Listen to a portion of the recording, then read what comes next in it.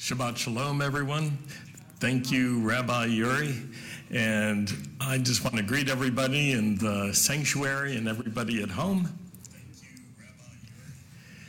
And we've got a few prayer requests. So before we begin our study, would you join with me and pray? We want to lift up Phil Gillespie, who will have back surgery this coming week. Lord, we pray for success for him, for relief and for mobility and no complications. And we're hoping, Lord, and asking for a good recovery. We lift up Dexter Siegler as well, who's recovering from his open heart surgery. Thank you, Lord, for his progress. And we're praying for Carol Cregan's son, Phil, and his 17-year battle with leukemia. He's in a lot of pain, and the doctors aren't sure how to treat him at this point. So, Lord, we pray in the name of Yeshua that you would minister to him and you would give his doctors wisdom, power, and effectiveness.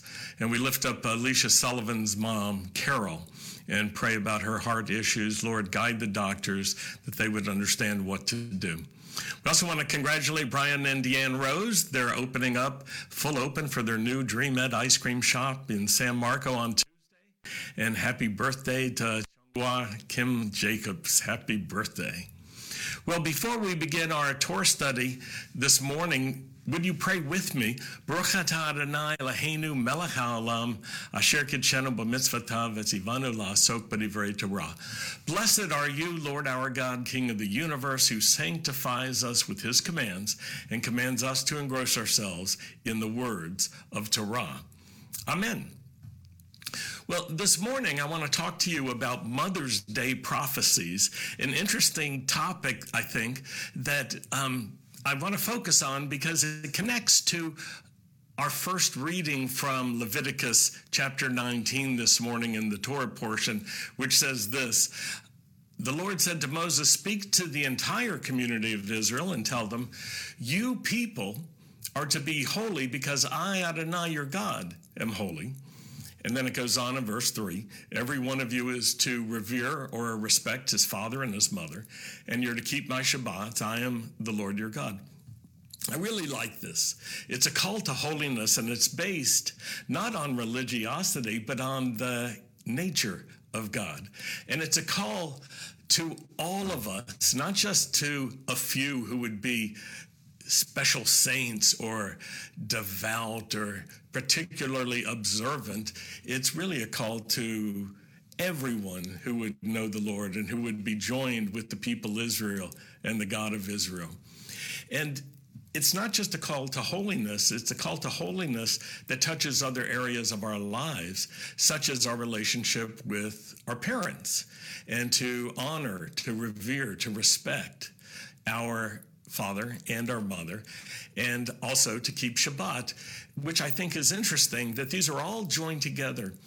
And in one sense, they give us a little summary picture of what life is like with the Lord. It's not just us and the Lord, it's us and our families and us and other people. And it's not just our family and no one else, but it's our whole community. And it's not just the whole community, it's our whole way of life. And it even touches how we work and how we use our time. And I love this idea of including the Shabbat, a day of rest, in this little summary statement that we were just reading. Because on Shabbat, what we're doing is we're stopping our own efforts to be productive, where we can depend on our productivity and our output and our effectiveness in order to provide for ourselves. We're resting. We are gathering together in different ways, even as we are right now in a hybrid way, some in person in the sanctuary, some live on stream in different ways from our homes in various places. But we're gathering together, and we are honoring the Lord. We're worshiping, we're praying, we're studying together, but we're not trying to do our normal work just to make money and provide for ourselves. It's an interesting description of a way of life. But I want to focus on mothers because mothers and fathers are addressed in this passage. And I want to draw our attention partly because this Sunday is Mother's Day, and also because it's always a good idea to be focusing on our families, on our mothers, on our fathers. And mothers often don't get all the attention that they deserve. Isn't that true, mothers who are there in the sanctuary? Can you acknowledge that? I know it's true. And it's not just mothers, but women often don't get all the attention that they deserve. And so we want to honor our mothers at this point and say, thank you, Lord. Every one of us has a mother. Every one of us, every human,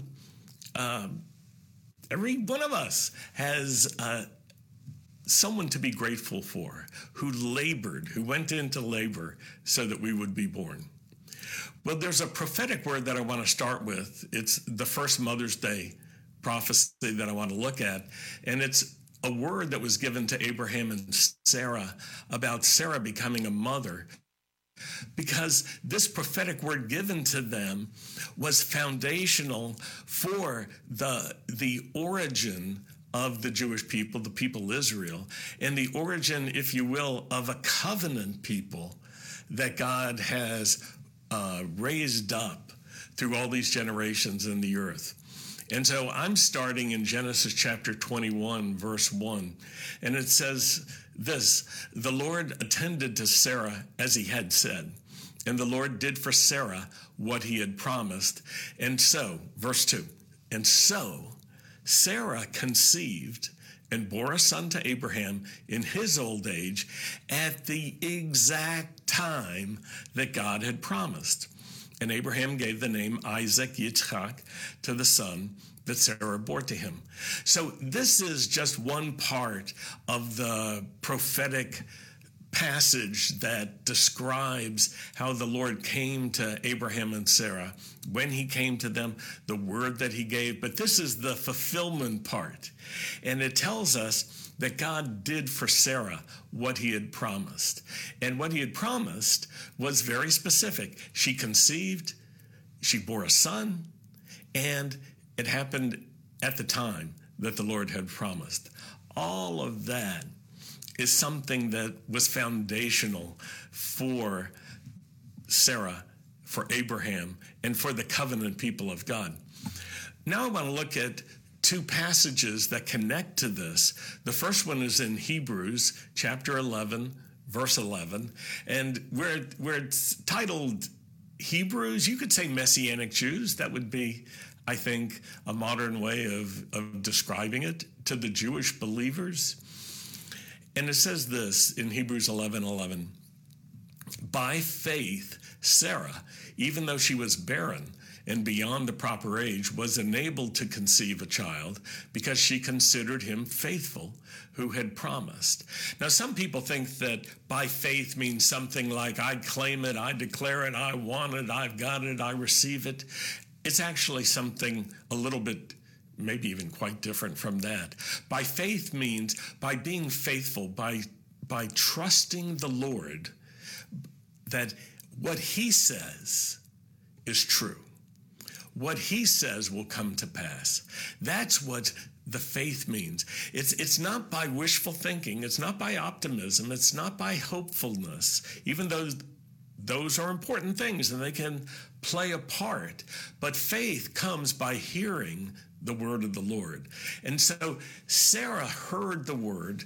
It was God's word, not her word. She had a desire. She was yearning for a child, as was Abraham. They wanted children, and they had suffered for so long, even to the point where it was impossible for them physically, under normal circumstances, under any known circumstance, for them to have a baby at this old age.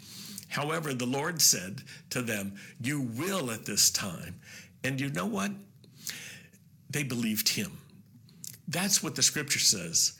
Even though Sarah was barren and she was beyond the proper age. So that helps you understand that everyone back in those ancient times understood the normal process of getting pregnant and giving birth.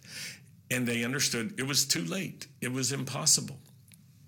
Even so, she was enabled to conceive a child because she considered the Lord faithful who had promised. By faith, in this case, means by trusting God.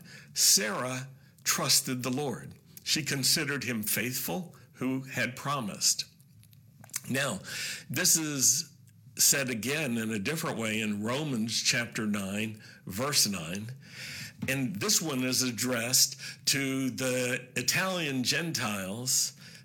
They're Gentiles, they're not Jewish people, but they are believers.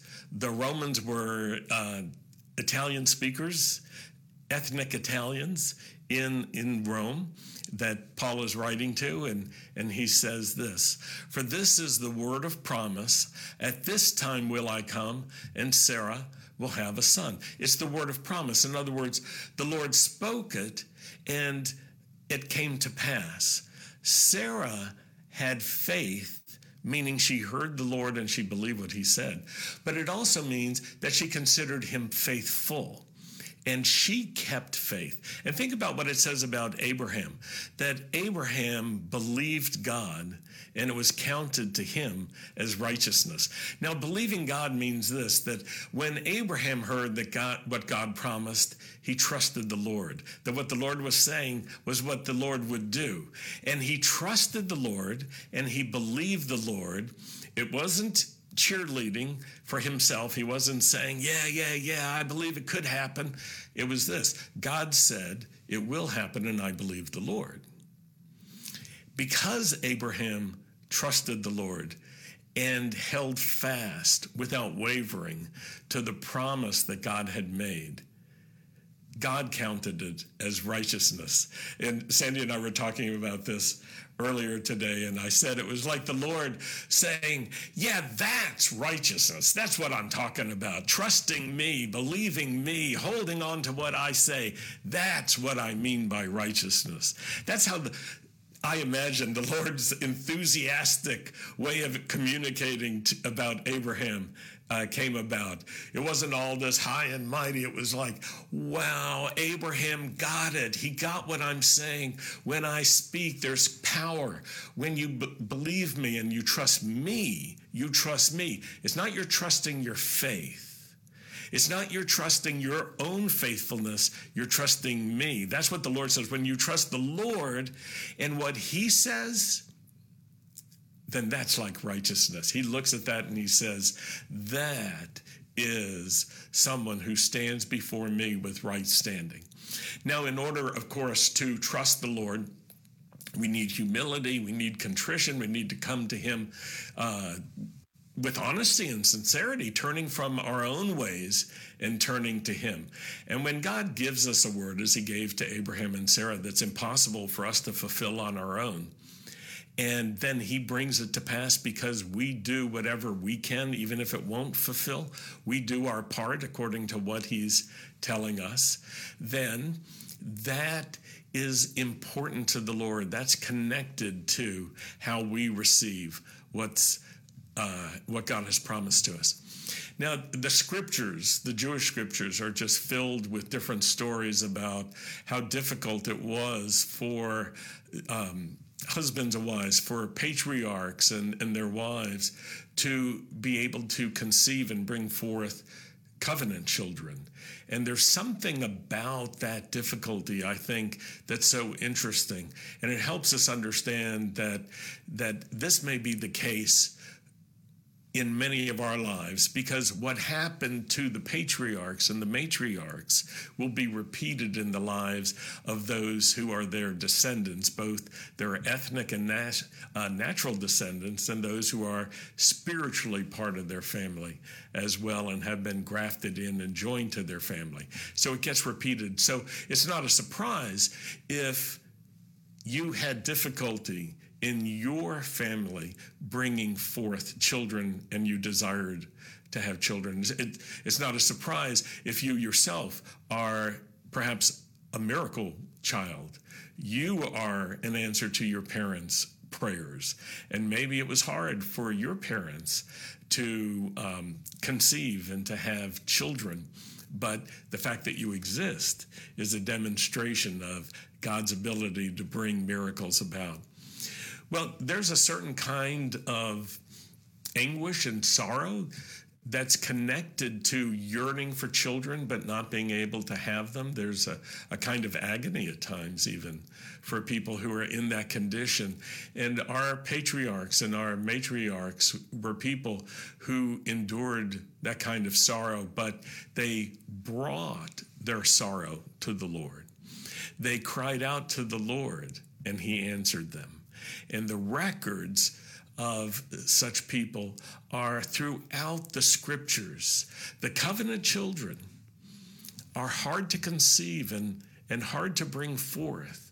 And many miracle babies are born only after much difficulty and suffering and sometimes even shame for those who yearn so long and had to wait so long, or even danger. Sometimes the pregnancy, when it comes, is dangerous and has difficulties of its own. So I think today is a good time to honor such mothers who have endured so much to bring forth children, and also to honor those women who have yearned to give birth but were not able to and haven't. There's a yearning that God puts into women that sometimes is fulfilled one way and sometimes another way. But we need to show respect to them, because the word of the Lord is our mothers and our fathers we're supposed to respect them. Even if they're not perfect, we're supposed to show respect, and we have to find ways to do that. I want to go to the next Mother's Day prophecy, which I think is familiar to everybody, whether you're part of the Messianic movement or not. But if you are part of the Messianic movement, for sure you should be familiar with this. It's in Isaiah chapter 7, verse 14. And it says, "Therefore, the Lord himself will give you a sign. Behold, the virgin will be with child and will give birth to a son, and will call him Emmanuel," or God with us. Now, this particular prophecy can be so familiar to people that it's got sort of a heavenly aura to it, like angels should be singing. There should be a choir of angels, and it should all be glorious, and there are beautiful clouds of witnesses who are looking down from heaven and going, "Oh, it's a beautiful thing that's about to happen." And there's a way of understanding it that I think challenges some of that simplicity and some of those images. And to help you grasp that, let's look at Matthew chapter 1, verse 18 through 20, which is a fulfillment of this. This is how it came about. And so this is also a Mother's Day prophecy, but it tells us about the fulfillment, and it's sort of in the way that the passage we read about Sarah tells us about the fulfillment. So it's Matthew 1, verse 18, and it says, I'm going to read an English Christian translation just to help emphasize that there are some traditional associations about this. This is how the birth of Jesus Christ came about. His mother Mary was pledged in marriage to Joseph, but before they came together, she was found to be with child through the Holy Spirit. There are a lot of euphemisms in here. Before they came together, you understand what that means. Before she was found to be with child, you understand what that means. Verse 19, because Joseph, her husband, was a righteous man and was unwilling to disgrace her publicly, he resolved to divorce her quietly. Now, that's a very soft passage that describes a very hard situation. And when we think about the traditional understandings about this and the Christian imagery and how there's a beatific miracle of the virgin birth and the peaceful Madonna and all those pictures, the statues, of that Madonna who's seated and she's holding baby Jesus, and everything just seems so easy and good. And there's this idealized picture of a virtuous and beautiful woman. That's a way of depicting all of this that has penetrated into the common understanding of this passage. But I want to give you a different picture, and I just want to make it sort of simple for you. I want you to think about ancient times, the times when we're actually reading about the times of ancient Israel, and understand that Israel was a tribal community, and that cities were small and villages were small, and there wasn't a lot of mobility, so that where you were born, people knew you. It was like a small town. People knew you, and that meant the good, the bad, and the ugly of small town tribal life, if you can imagine that. Okay, so here's the story. It appears that there's an unmarried Jewish woman. She's engaged, but it looks like she's pregnant, because she is. And it raises the question, what's going on here?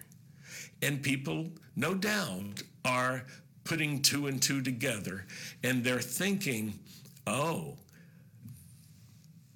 Now, I'm not going to fill in the blanks. I want to encourage you to do that. I want to encourage you to imagine the difficulty of a pregnant teenager, perhaps, who's not yet married, and she's surrounded by her religious community, and she's pregnant. Now, here's the other part. Her fiancé, Joseph, is aware of this, and he's thinking, oh my gosh, she's pregnant. Who's the father? Because he knows that he's not the father. That's the circumstance that they find themselves in. That's the dilemma they find themselves in. Now, there's a lot less scandal these days about such things in the modern world and all over the world, but in tribal customs, in tribal societies, in highly orthodox societies and fundamentalist societies, you can understand that this is a scandal. It's a real scandal. And that's what they're enduring. So now I want to connect this. The prophecy in Isaiah, which sounds so glorious that a virgin is going to bring forth a child, now is a hard story for us to see. Because what that means, a virgin, an unmarried young woman, is pregnant. Now, we know the whole story. We know what God was doing in this, and that it wasn't through premarital relations between Joseph and Mary, but there was a miracle going on. But that's not what the society around them understood. There was a scandal. There was a question, what is going on? And you can imagine the talk. You can imagine the difficulty. And even later, there were questions about who the father was. Some of that's recorded in the Talmud. There are lots of accusations that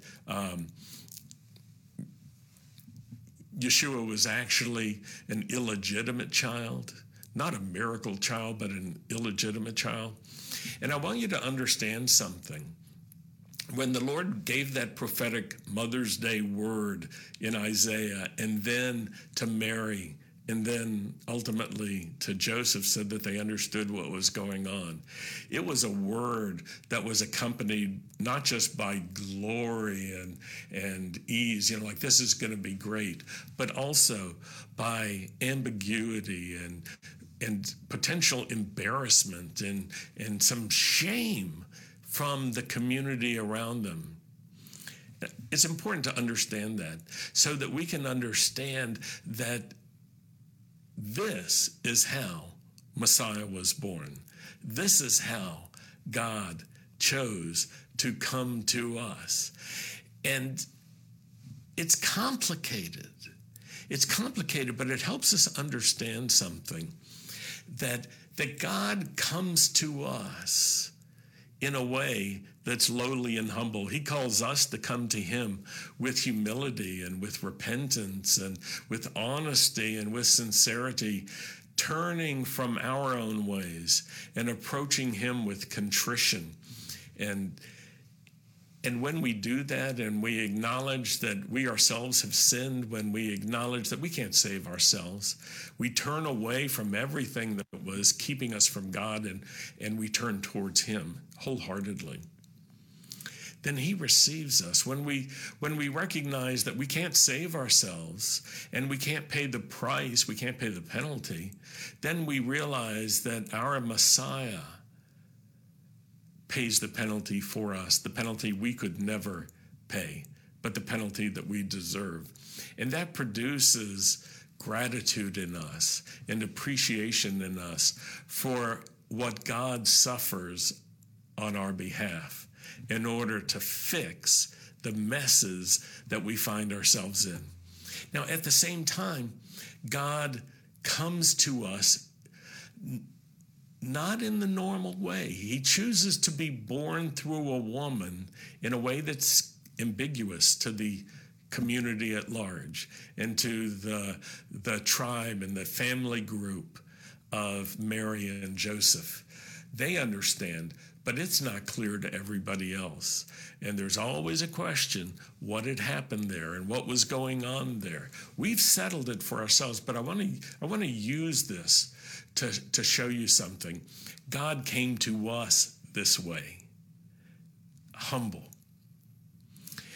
God Almighty humbled himself and came to us in such a way that he experienced all that difficulty that we as people experience, because he is a God who cares. He's a sympathetic God. He's a God of mercy and compassion. And so I want to speak to young women who find themselves pregnant and you're not married yet. Your God knows what you're going through and what you went through. And he knows your suffering. He knows the difficulty and the challenges that are ahead. And you can humbly and honestly come to him. And he's not going to push you away. He's not going to just judge you when you come to him. He is going to receive you because he knows what it's like to be born into such a situation. And moms, if you have daughters in that situation, your God knows what you're going through, and he understands, and he can help you. You can come to him. You don't have to run away from him. And there are children whose parents weren't married when they were born, and your God knows what you're going through and what your experience is. Single parents who are raising children, your God knows your challenges. He understands how hard it is, and he understands how important it is to stay close to him, even in this situation. He won't turn you away as you turn to him. Those that make teshuvah, those that turn around and turn towards him, those that come humble, acknowledging their sin, he doesn't reject. He opens his arms wide to receive us. And children who were given up for adoption or who were raised by foster parents or step parents, your God understands. Yeshua was raised by Joseph, his father who wasn't his father. And so he understands. That family experienced some things like you've experienced. When we're celebrating Mother's Day this Sunday, I want you to think about that kind of mother who gave birth to Messiah, because it will help us. It took the Lord's humility to come to us. He humbled himself. He found a young, unmarried woman. He comes to us through her, not through some glorious, powerful person, but he comes in humble and even shameful ways and ambiguous ways where people can interpret it one way or the other. Almighty God draws close to the contrite and the humble because he himself is humble, and he shows us his humility. He shows his humility to everybody that we could learn from him. Let's keep our eyes fixed on Yeshua. That way we can keep learning to be more and more like him, and we can learn to serve in a way that brings his light and his goodness into this broken world. Would you pray with me? Lord, thank you for your love. Thank you, Lord, for your compassion and your mercy, and thank you, Lord, for your humility. Lord, I want to grow in these qualities so that my service, our service, will reveal your goodness to others. In Yeshua's name we pray. In a moment, we'll be closing with Aaron's blessing, but first, would you consider standing with us financially? If this live stream is a blessing to you, or if our Messianic Jewish Teachings podcast or our sanctuary services at Beth Israel Messianic Synagogue are a blessing to you, would you consider blessing our ministry? All the information is on our webpage, bethisraelnow.com/giving. Well, let's close with Aaron's blessing. Yivarechecha Adonai v'yishmerecha, Ya'er Adonai p'navelecha v'chunecha, Yisa Adonai p'navelecha v'yasem lecha shalom. May the Lord bless you. May the Lord protect you and guard you, even in all your challenges. May the Lord cause the light of his face to shine upon you and be gracious to you. May the Lord lift up his face to you and give you his peace in the name of Yeshua, the Prince of Peace. And we can all say amen. So from Sandy and me, from the Korshan family, from the entire Beth Israel team, from all of our mishpacha, we want to say thank you for joining us. Shabbat Shalom.